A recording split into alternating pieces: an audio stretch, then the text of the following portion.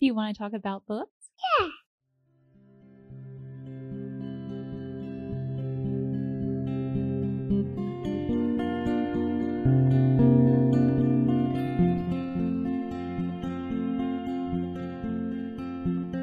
Hello, and welcome to A Well-Read Life. This is a place to share stories about good books and the reading life. I'm your host, Beth Jamison. Join me as I meander through my reading journey and discover the books that make up a well-read life. This week, I am thrilled to welcome Rachel Atkinson back on the podcast. If you listen to the podcast, you may have heard her episode from last year on Loris. I talk about Rachel on the podcast all the time. She is the dearest of friends. And today we are talking about motherhood and reading, how we can prioritize reading, the gifts of a really good book club, and also the bonding power of books between a mother and her children. I had the best time with Rachel. I always do. And I can't wait for you to hear our conversation today. And in case you don't remember from last time, a little bit about Rachel. She is a second-generation homeschooler who loves spending time with her husband and 5 children. Rachel loves the Bible, Charlotte Mason, literature, poetry, The Office, and playing music on her piano. She also runs a real estate and renovation company with her husband, Ethan. You can find them at athensrealestateman.com. Rachel is a voracious reader, and she has some of the best book recommendations. I hope you enjoy our conversation today. Rachel, welcome back to the show. I've found that there was a shift in my reading post-motherhood. So many novels had more meaning, were more poignant, etc. Besides making my reading life richer, I feel as though I connected to certain books on a deeper level, even if they weren't specifically about motherhood. Has this been the case for you? Yes. Thank you for having me back, Beth. I do love talking about books. And one of the things, this concept of our reading becoming richer or deeper, like post-motherhood, it really does track with as we are growing in our emotional vocabulary and depth and living life, that we understand themes a little bit more personally. So, for example, not understanding maybe romantic storylines in books as well before I got married, that now they have a whole different meaning for me because I've personally experienced it or seen it or felt it. And I think it's the same way reading some of these books before you have children and then reading them again, where, when I was growing up, we loved the Little House on the Prairie series and read it several times in my childhood.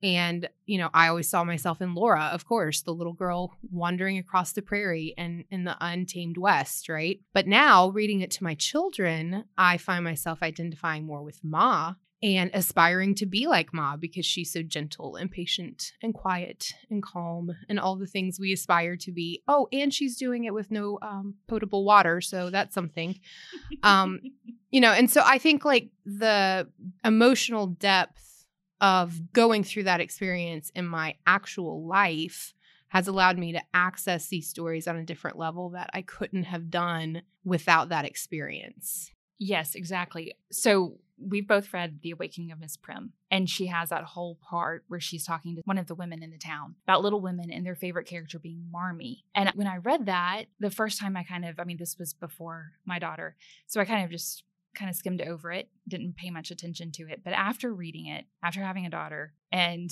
going back and revisiting Little Women, it's definitely Marmee has become a favorite character, whereas before I saw myself in Beth or one of the other sisters. I love that answer. It's very true. And I also love that you brought in Ma Ingalls because I can't wait to revisit that book series when Evangeline gets a little bit older. Are there any rereads post-motherhood that you have surprised you with new insight or poignancy? I have mentioned before on the podcast several times that Kristen Lavern's Daughter was this book for me, that it was so much more poignant to me after having become a mother. So are there any rereads like this for you? Yeah, I kind of, mentioned Little House already. We're actually reading through that series right now. And I think kind of this idea of when you just said about Little Women that you see yourself as Beth, maybe, or which is funny because I always saw myself as Joe. This is why we're friends. You were definitely Joe. I'm definitely Joe. Yeah, no doubts. Joe. And I think this is the beautiful thing about rereads. Classic literature, reading it again is seeing it from a different perspective. And, for me, I read Kristen Lavren's Daughter last year after I'd had children. That book would have hit completely differently if I had read it 10 years earlier, before I had children, because the themes of it and the growth that the character goes through, you can't really understand unless you yourself have experienced some of that. And I do think that there is just more depth in some of these like relational things that I glossed over pre-motherhood, perhaps. Because all of those things are in there. Like in Kristen Lavren's Daughter, the first time I read it, all of the insights that Sigrid Undset includes about motherhood were already there. But like you said, because it didn't apply to me, I was just kind of glossing over it. Whereas I took more time, even though time is very limited as a mother, I took more time reading it and could see those gems within the story post-motherhood. In the Victorian era, there was the cult of motherhood, sort of this unrealistic depiction of mothers and women. There are, of course, exceptions to this. There are some wonderful books that don't portray women in this way, but I find so much more depth to the stories I've read recently. And those aren't necessarily books that were written now. They might have been written, like Kristen Lavren's Daughter was written in the 1920s, so they might have been written somewhere in the 1900s. They don't idealize motherhood, but give a true depiction of it without sacrificing the tenderness and bond between mother and child. Is there a book or books that you find yourself going back to for its depiction of motherhood? What are the qualities of these books, Rachel, that make them especially appealing to you? Yes. Okay. So I talked about this the last podcast, but I want to talk about Beverly Cleary for a few minutes and how well she understands children and how well she writes families. When I was growing up, my mother read the Ramona series to us and Henry Huggins, all of the Beverly Cleary books I was exposed to as a child. But I really saw myself in Ramona. And it's interesting as an adult rereading them to my own children, how much of myself I still see in Ramona. As an adult looking back and going, oh, I was Ramona. And to say that, I can also see, this is the thing about when Beverly Cleary writes these characters that she knows children because she writes these neurodivergent children so well. And so I see my own childhood. I see the childhood of some of my children. What I have taken from it and how Ramona's mother parented her is she really focused on like Ramona as a whole person. And she didn't, patronize her or chastise her for being a child or for having curiosity or getting into trouble innocently. She was very understanding of the unfortunate situation of being a child in an adult world. And I think that the way that Beverly Cleary wrote Ramona's mother is an encouragement to me now as a mother to see my children as unique individuals who are full of life and full of curiosity, and seeing it from more of a story standpoint of I get to be an active participant in this story instead of seeing it perhaps as an annoyance or irritation. Inconvenience is a great word. Yeah. And so I think that's one series just that encapsulates, I feel like, this really genuine picture of family, and with all of its, bumps and bruises in it. It's not a perfect idealized family. It's just like a normal family. And I think there's a lot of beauty in that. And it's been like since 5th grade, since I read her autobiography, Girl from Yamhill. In it, her relationship with her mother was not very strong. Her mom didn't seem as understanding of children, if I remember. So it's wonderful that she could bring this grace to her writing. I have not read the Ramona series since childhood, and I know that I'm going to love them. I mean, I loved them then, and I know I'm going to love them again. And I've said before, like, one of Beverly Cleary's books was my first chapter book to read. And so she always has a very special place in my heart. In 5th grade, I read her autobiography. I just referenced it. And it was just probably one of the most forming books of that year for me. I just remember reading it and loving it so much. And I know it was just that insight that it gave into her writing. But also it was so fascinating for me to hear her own story. So I would highly recommend that. Rachel has also read it and you love it as well, I believe. Yes, I actually have a quote from, it's a 2-part biography. So the first half of her life is A Girl from EML, and then the second half is called My Own 2 Feet. And there's a quote in that second book that talks about wanting to teach versus being a librarian that I love. So I'm going to read it from the book. It says, "No, I did not want to teach. My grammar school days had left me with several bitter memories, but I knew others had memories far more bitter. I did not want to become an unhappy memory to children trapped in a classroom. Children were free to come and go in a library." And that was kind of part of her background of why she chose to become a librarian instead of choosing to become a teacher, because she wanted to be around children and she wanted to see the joy of them learning, but she didn't want to have the rigors and structure of a classroom situation. So I think that's really interesting that even in her professional life before she became an author, that she put herself in, she was a children's librarian and she also curated a couple of other libraries, that, she put herself in a place where she could be continuing to observe children and get knowledge of them, because she had written several of her books before she had her own children. So talk about being able to have a correct perception of motherhood even before she was a mother. Yeah, I love Beverly Cleary. I don't know if that's come across yet, but I'm big fan. We've talked about this briefly in our Loris episode, but how do you find the time to do your own personal reading with 5 children and homeschooling? And how do you prioritize what to read? I'm sure everyone would love to know this. I do my best reading, honestly, at night. And I know that you're not a night reader, correct? That is correct. I am not a night reader. My brain automatically starts its cooling down around 9 p.m. regardless. So I love reading the Bible before I fall asleep, and that's a traditional, that's what I do. So I read the Bible before I go to sleep. And because that's been in my habit for so long now, I don't even consider reading anything else at that time. But to answer your question, 2 questions. The first question is, how do I find the time to do my own personal reading? I do have 5 children and I do homeschool them. So on the one hand, I would say we have an atmosphere of reading in our home. So it is not uncommon to just see people sitting around reading books. This is part of the culture and atmosphere that we've curated. Because of that, there are books literally everywhere, and that is okay. When my husband asks if there have to be pens and pencils and papers and books everywhere, I remind him, yes, darling, we are running a school, so we do need all those supplies readily on hand, right? So I do actually carve specific time out of my schedule to allow myself time to read more purposefully or concentrated in a concentrated time span. So, for example, I will take my children to the YMCA and I will let them swim in the pool while I sit on the side and read whatever book it is I'm reading. And, depending on their activity and energy that day, I might read for an hour and a half or 2 hours, which is a pretty big chunk of time if I'm pushing through a book. So that's an example of how I will build time into my schedule to read. Also, when the weather's nice, we do spend a lot of time outside. And I find that my children need less of me when we're outside versus when we're inside. I feel like when we're inside, every 2 seconds, I'm having a mom request. But when we're outside, just the space and the sunshine gives us the ability to spread out and move around. So I get a lot of substantive reading done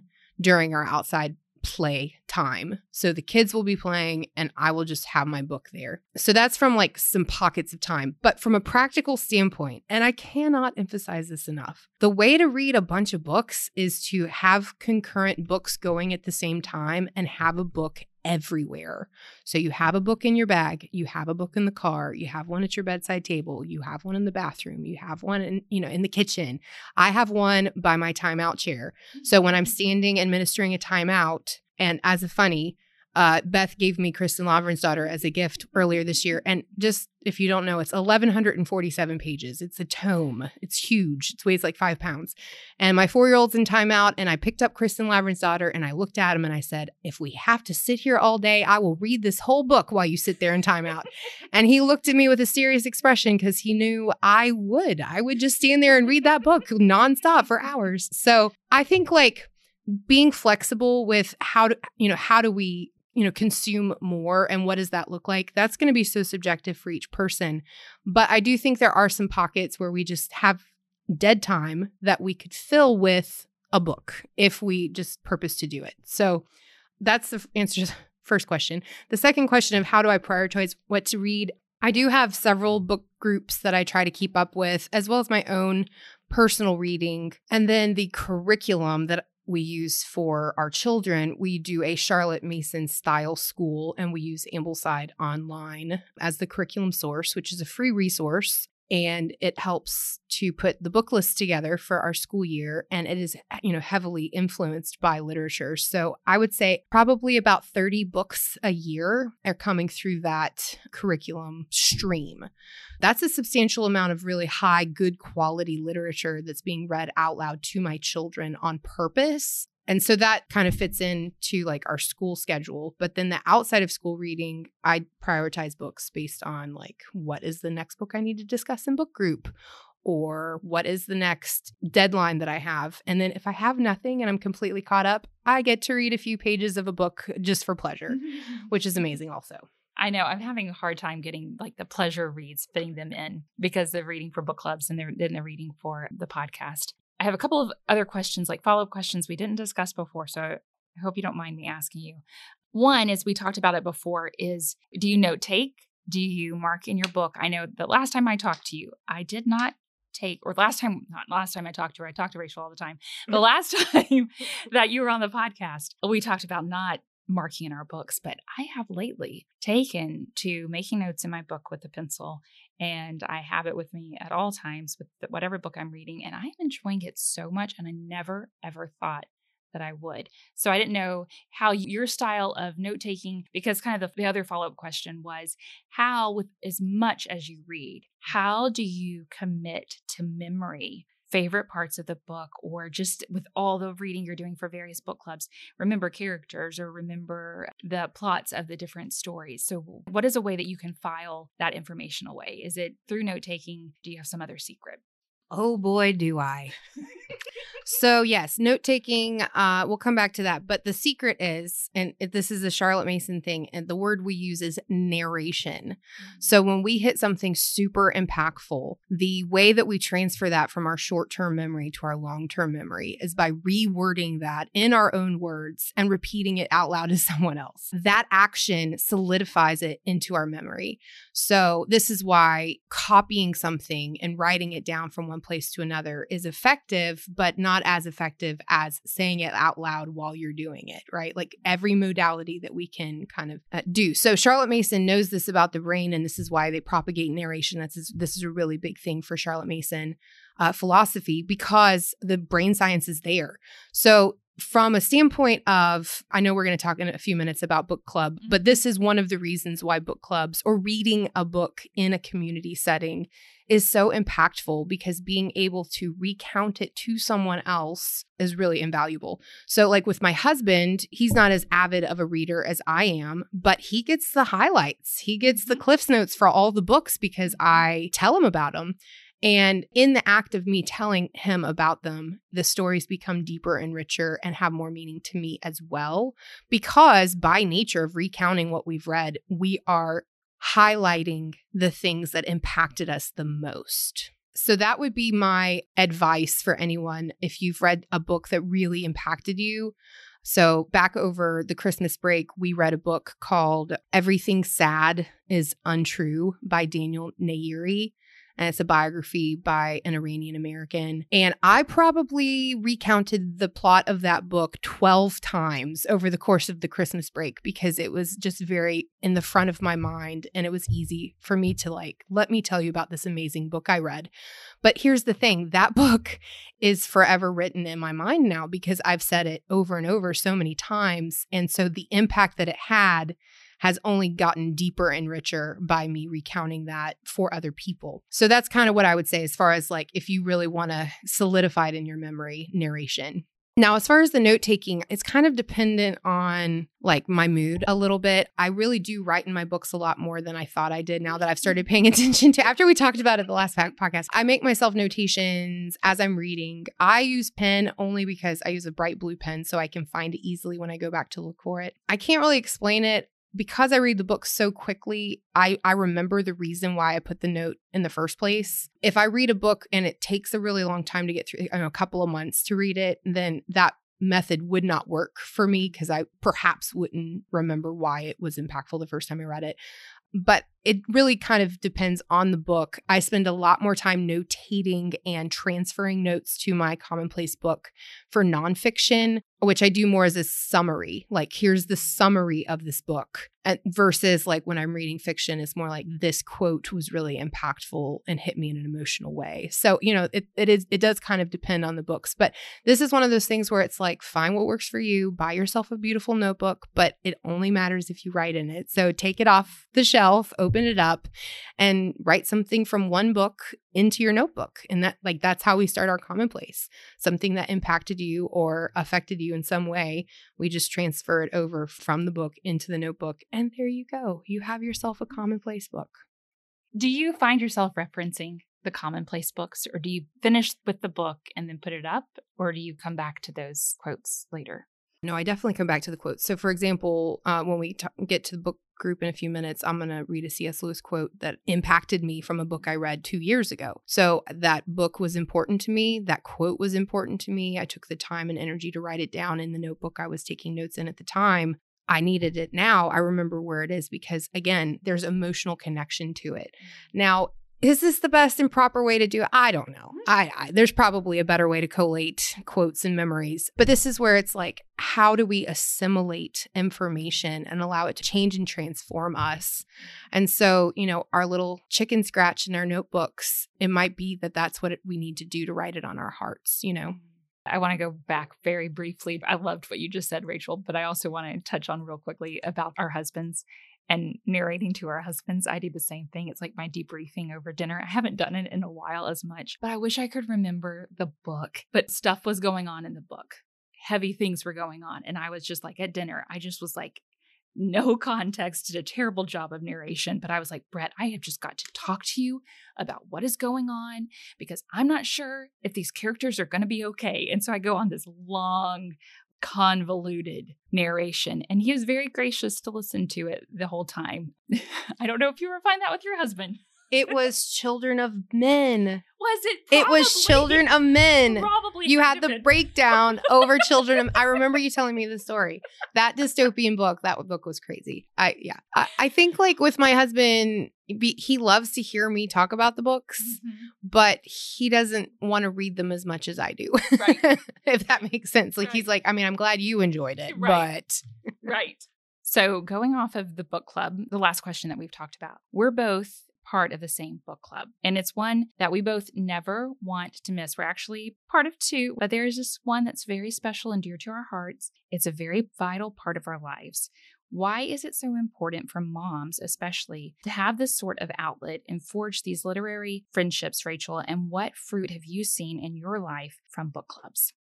So I think that the simple answer of why it's important to have this outlet is that our hearts long for community. And in reading a book in common, I don't know about you, but in the community, like in our church community, there are very few people that look and sound just like me. Most of the people look different, sound different, have different perspectives and backgrounds. But for us to read the same book and then discuss it, we have this common ground.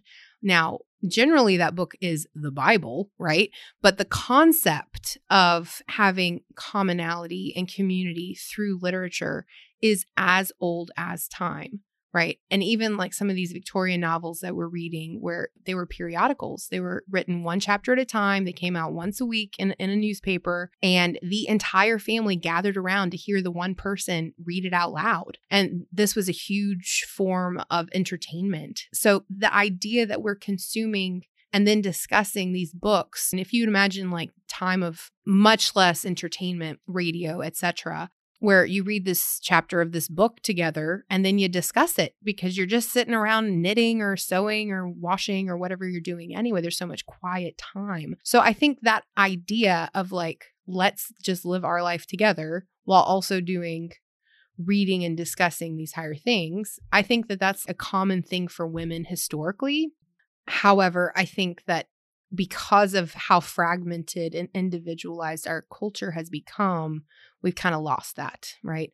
So this book group, this one specifically, but book groups in general, I think have this idea of setting aside everything else for a moment to come together for this common purpose. One of the reasons I think this specific book group is so impactful is because we are choosing high literature that is really beautiful and really life-changing. And then we're choosing to do that together. And I think that's one of the reasons why this book group has been more impactful than some of the other ones that I've been in that maybe want to pick more book choices that are more focused on entertainment versus education or personal betterment. That there's a little lackluster stuff there where it's like, not as beneficial, not as life-giving. I think that's what makes this specific one special and unique is that we're choosing really good books and then we're trying to really assimilate them into our lives, into our hearts, and into the culture of our family. And I think the fruit that has come from that is really, really good friendships, deep, genuine, impactful friendships that we just wouldn't get to that same place emotionally if we're only discussing the weather or sports or something. Like, talking about these really high thoughts and concepts just kind of knit hearts together. And so being able to do that with other moms that have the same kind of philosophy and belief is really life-giving and encouraging. Did you have any quotes to go along with that, Rachel? I couldn't remember if you had any to share.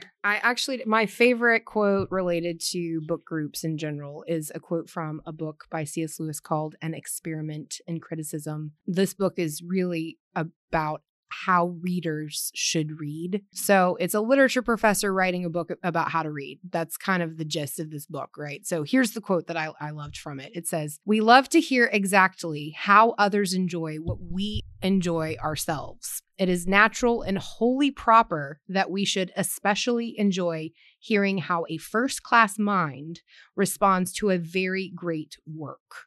So those are the two components, a first-class mind and a very great work. So I'm not saying that we all have first-class minds, gracious me, because we don't. But we have okay minds that can get even better and more stimulated by reading these really great works. And this is one of the reasons why we spend time on the classics and we read books that are above our level and that are challenging us. We do it together to make it more enjoyable, but we challenge ourselves because that's how we get better. We just finished Far from the Madding Crowd in this book club. I've already done a podcast episode about it.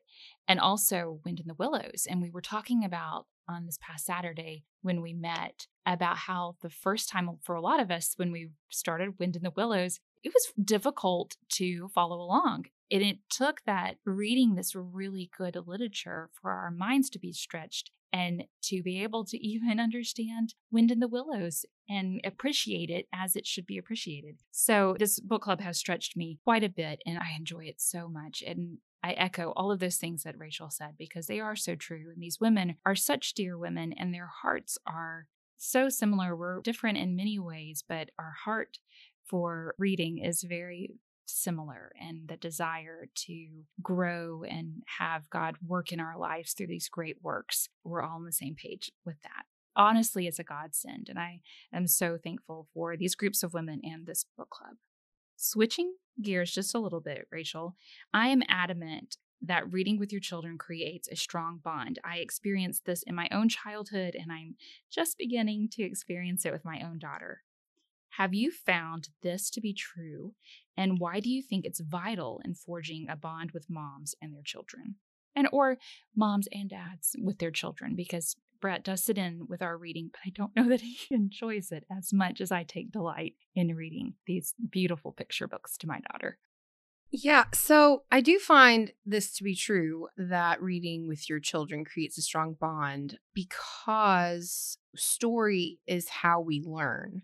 Story is how we understand. Even the God of the universe, who is outside of our comprehension, reveals parts of himself to us through the Bible, through story, through how the people acted and interacted with him, through parables and through different narratives that we see in scripture. So this concept of being able to transfer ideas from one generation to another, from one person to another, what a great and delightful way to do that through story. I recall a couple of years ago, speaking of Beverly Cleary, I read, it's a loose autobiography, but it's based on her childhood. It's called Emily's Runaway Imagination.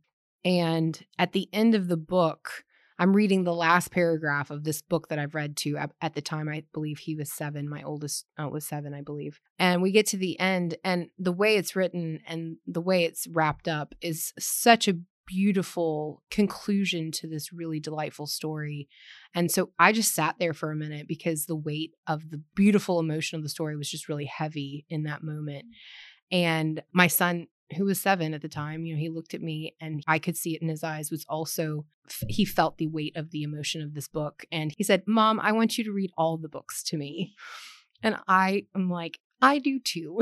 I want to read all the books to you too. This is the problem. There's so many of them. How do we decide which ones to read next? But this sitting next to each other and opening a book and looking at it and exploring it hand in hand in a journey, like what a delightful way to spend time with our children and to show them what we value and how we can see that in these well-written stories that are also entertaining and delightful.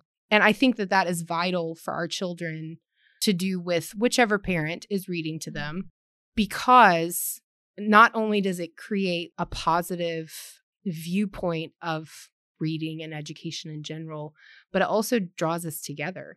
Kind of the same idea about like why we read in community with book group. Why do we read to our children? Because now we have the same conversation. We can have the same thought and discuss different things. And so I think that as my children are getting older, my oldest is 9 now, that we'll read something and then the opportunity to discuss it just naturally unfolds, because we're already in the middle of this great conversation.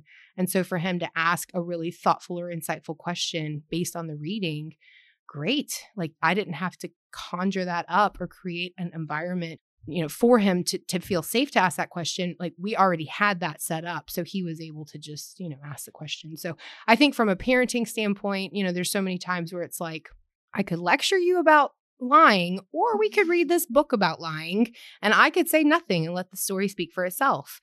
Well, which one of those would be more pleasant to you? I know which one I would rather have. I would much rather have a story read to me than have a lecture. So, that's one of those ways where we can use books to help us in our parenting as well.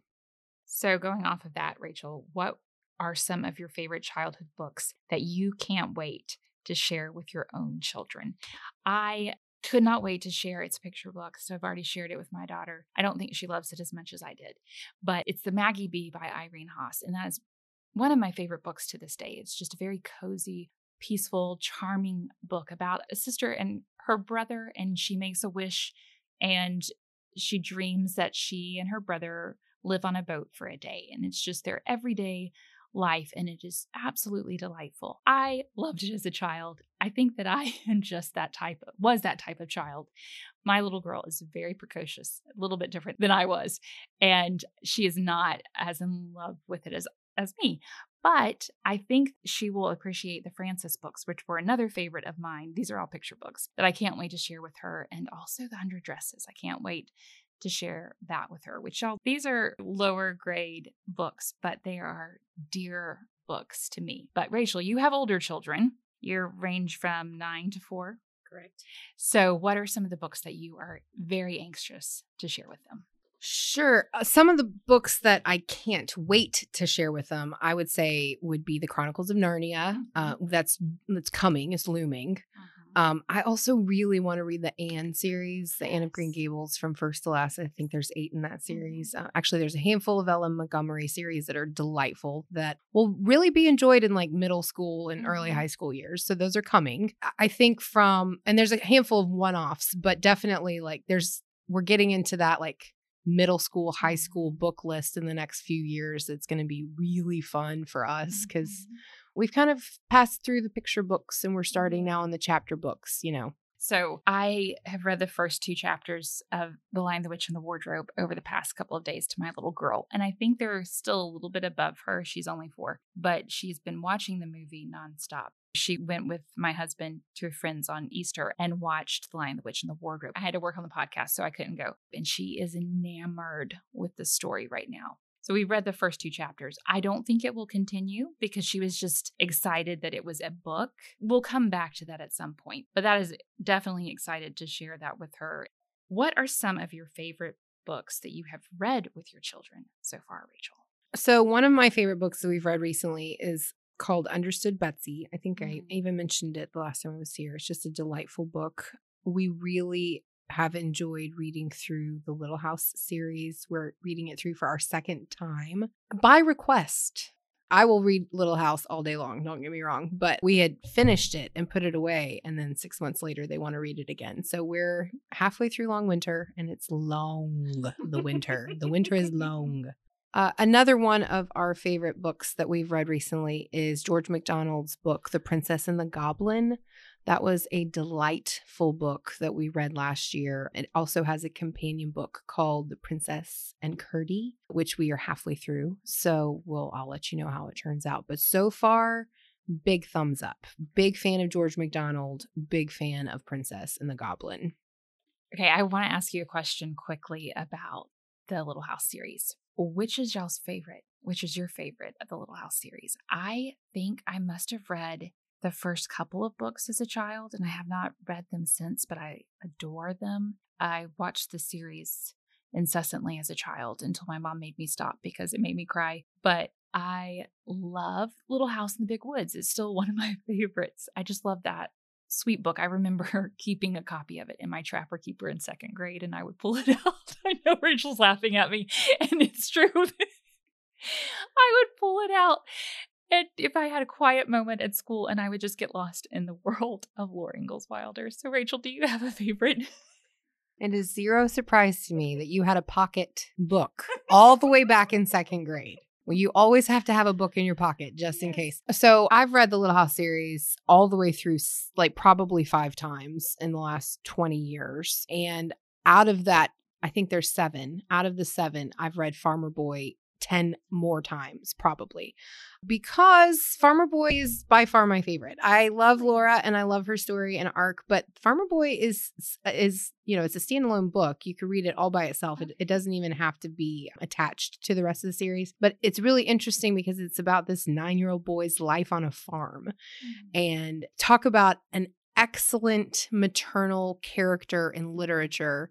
Almanzo Wilder's mother is just a delight. There's this one comment that he makes about, his sisters are fine and the food looks great, but nothing is as beautiful as his mother.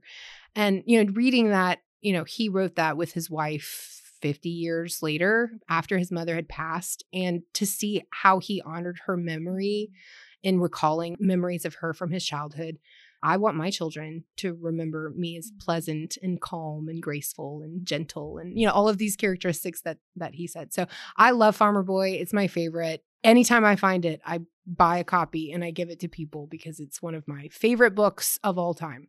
I'm so glad you said that because I have not read it yet. And now I really want to read it. I'm so curious about it. And I have kind of a little bit of a window of a book to read before I need to start another series for the podcast. Maybe I can sneak that one in because I do have a copy. And I don't know why I've never read it before. I think as a little girl, I have 5 brothers. I had no interest in reading books about boys.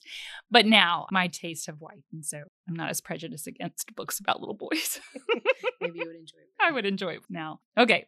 We have done the quick round of literary questions the last time that you've been on here, Rachel, but I thought it would be fun for you to talk about the best book you've read in the last year and if you have any book recommendations for the listeners. I think your listeners are going to get tired of me talking about Beverly Cleary, Laura Ingalls Wilder, and C.S. Lewis, because that's pretty much where I've been for the last couple of years. But the best book I read last year was Till We Have Faces by C.S. Lewis. That was actually a reread for me. I read it when I was maybe a teenager, and I did not get it. It completely conceptually flew right over my head. I don't know if it's motherhood. I actually think it's more loss and suffering that added the poignancy to it when I read it again this time. But there was something so beautiful. It was like glimpsing the gospel through a veil is how I felt when I read that book. As far as book recommendations, I had the privilege of reading my first Elizabeth Goudge book over the Christmas break. I don't know how it can get better than this. I hope it wasn't her best book, but it was so good that it might have been her best book. But you've already done a podcast on this book, but the book was called The Dean's Watch. And then I went on, I'm actually now on my third Goudge book. So after that one, I read The Scent of Water, which I thought was great. And now we're reading The Little White Horse. And that's actually part of our school curriculum. So it's actually a school book for us, but also written by Goudge. There's something about the way that she constructs thought through words that is really beautiful and unique. She's a very impactful writer in the way that she sees humanity clearly in a way that is redemptive.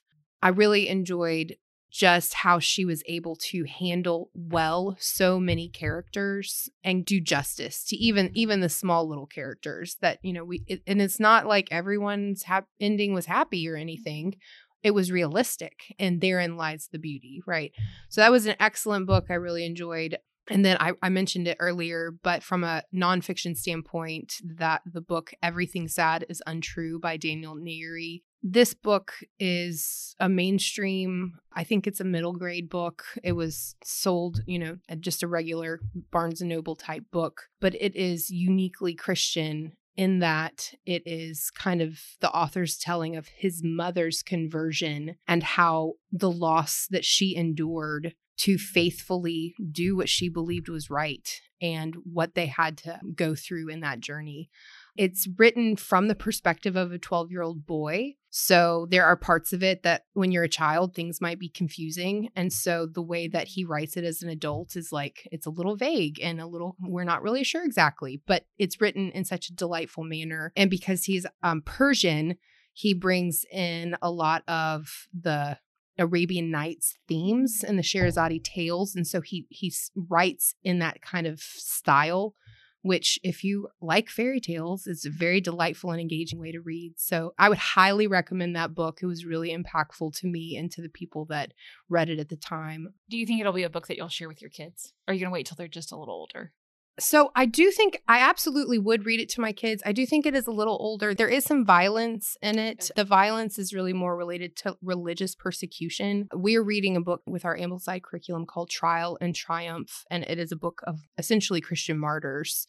So even today, we read a biography of this woman who was martyred for her faith. And so, when we're reading that as part of our curriculum, and the conversation already is adversity can come by following and doing the right thing, I think that concept is already there. But actually hearing like the torture and these terrible things that happened, that part is a little darker. So I would probably say maybe 12-ish or so is probably the age range that I would be comfortable reading to my children. And what are your kids thinking of The Little White Horse? Are they enjoying it so far?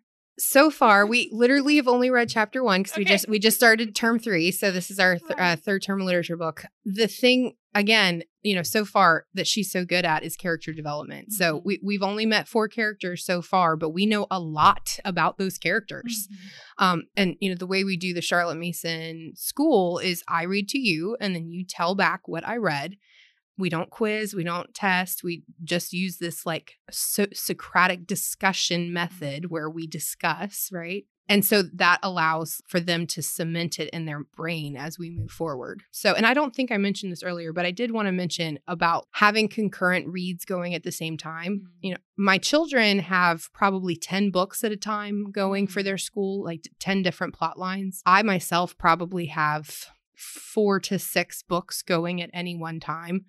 My husband says, I need to mention this part. So I I'm going to honor my husband and mention this part, that when I tell people that want to increase their reading, that you need to read more books than one at a time. And sometimes I get pushback, like, how can I possibly concentrate and track more than one book at a time? To which I would say, how many TV shows can we track and pay attention to at one time? The average person probably can watch 4 or 6 TV shows and have a rough idea of the characters and the plot line and keep up with those, even if you're only seeing one episode a week. Same is true for books, right? That we can slowly draw books into our life and into our reading and then keep them going concurrently. The advantage of that is also depending on your mood. If you're only reading a biography, but at that moment you feel like something lighter hearted, well, sorry, you're only reading a biography. Whereas if you're reading a biography and a fiction and a book of poetry or something else, that you kind of have a little bit more options of, what do I feel like reading right now? How much time do I have to read? How committed can I get into the story? Can I only read 3 pages? I'll read this book. As opposed to, oh, I have an hour. Okay, I'll read this book. So I always encourage people, whenever I talk about reading, the 2 things that I encourage is reading more books than you're reading. Grab a couple more and get started. And then the second thing is, if you have the ability to listen to reading, that speeding up the reading speed and trying to read at the same time is just a great way to stretch our skills as a reader. So what that looks like for me is, I'll put a book like Far From the Madding Crowd is a great example. Classics are great examples because they're often in the public domain, so they're free. So I'll read the book in my hands, in my lap, while I listen to it at 2 times speed and be fully immersed in it so that I can read it twice as fast as I would otherwise. What I'm trying to do is comprehension. Can I track it? Can I keep with it? And this is just like a brain exercise for me. I don't know that there's like science behind this, but I do know that like if I was trying to get faster at running, I would run with someone that's faster than me. So me, trying to keep my speed up with someone reading at 2 times speed, makes me a better reader. So just some little tips that help me to get through large amounts of quantity of books at a time. The key there is retention, right? Like we don't want to go too fast that we're not remembering what we're reading or being able to track it. So this might be, you have to work your way up to it. And Rachel, what do you do when you have, a lot of people say, a reading slump? But what do you do when you can't get to reading, or you're just having a hard time sitting down and paying attention? Is there any tips that you have for that? Do you have that happen to you at all, where you just can't, it's like your mind won't settle when you sit down to read? Sure. I like to call those book hangovers. So this happens to me especially after I finished something that's really beautiful or impactful. I remember after I read Kristen Lavren's Daughter, I think I went 3 weeks before I read something again, because I had so much to chew and think about and process. Because I read at such great quantities, I really don't get down on myself anymore. I think I used to, maybe, 10 years ago, go, oh, I haven't read a book in 3 months. I should read something. What's wrong with me? Now it's different because our atmosphere is more focused on reading and our homeschool is more focused on reading. So there's still always reading going on. But that feeling of, I just can't get into the story, or I just don't feel like it right now. I think that it's okay to like acknowledge that and just do something else instead of making yourself do something you don't really want to do. Like, use that time to do some drawing, or to pick up an instrument, or practice a foreign language, or do something else with your brain. Our brain is a muscle like anything else and can get fatigued like anything else. So change is as good as a rest. So sometimes giving ourselves breaks after asking our brain to read something really difficult is the thing we need to do, and allow ourselves to have space to recover and then come back with renewed vigor. All right. Very last question. I'm going to throw this at you. I'm very sorry to do this. We did not discuss this earlier. I'm sorry, and I hope it's not repetitive. What is your favorite comfort read? Man, this is such a churchy answer, but the Psalms. I think that there are certain books that lend themselves to being like, I would say The Awakening of Miss Prim is probably a book I'll reread regularly. I read The Great Gatsby once a year. I don't know why. I have no explanation. It is not comfortable to read, so it's not even for the sake of comfort. But I do think that there's a handful of those like children, like really well-written children's chapter books. And that's like the Anne of Green Gables, Secret Garden, those kinds of things where like if you will just get lost immediately in delight. If I were to hit a slump that was extended that I did not know how to get out of, those would be the kinds of books that I would go to for sure. That's the same for me. So Elizabeth Goudge is now my major comfort read. When you were talking earlier about when you have like heavy books and to have something lighter in there. We had a couple of heavy books and I was rereading one of her books and it is exactly what I needed. It's just peaceful and calming and cozy and just speaks so much of home throughout this book and many of her books. So she's the one that I have, and also Psalms. That's the one I go to, and I don't know what to read in the Bible. When I have moments of that, of like, I don't know where to go next, I usually will just take a little bit of time and go to the Psalms and read through those, because just the heart cry of David so often echoes what I am experiencing at the time. Genesis is also another one, strangely, that I go back to. It's something with the stories and just takes me back to childhood and the years spent in Sunday school in a good way. Reading these stories of these men who failed over and over again, and yet God was merciful and gracious and used them. And I find that so encouraging. So with that, Rachel, thank you so much for being on the show. I am so privileged to know Rachel in real life. She is one of my dearest friends. I reference her on the podcast all the time. I love hearing what she's reading. I love picking her brain about reading. And I just wish you could all just sit down with her and have a cup of tea and discuss books. But I'm glad that she was able to be on the podcast and talk to you through this medium. So Rachel, thank you so much for being here. Thank you for having me, Beth. Have me back. I will, because we're going to talk about Beverly Cleary. Can't wait. Well, that's all for this week. I'll be back in 2 weeks with a new episode. In the meantime, I'd love to hear from you. So if you have a book suggestion, if you just want to have a little bookish conversation, you can email me at beth@awellreadlife.com. I also have a website that's still in the works. You can also find me there. It's awellreadlife.com. And I'm also on Instagram at wellreadbeth. Enjoy your week. Until next time.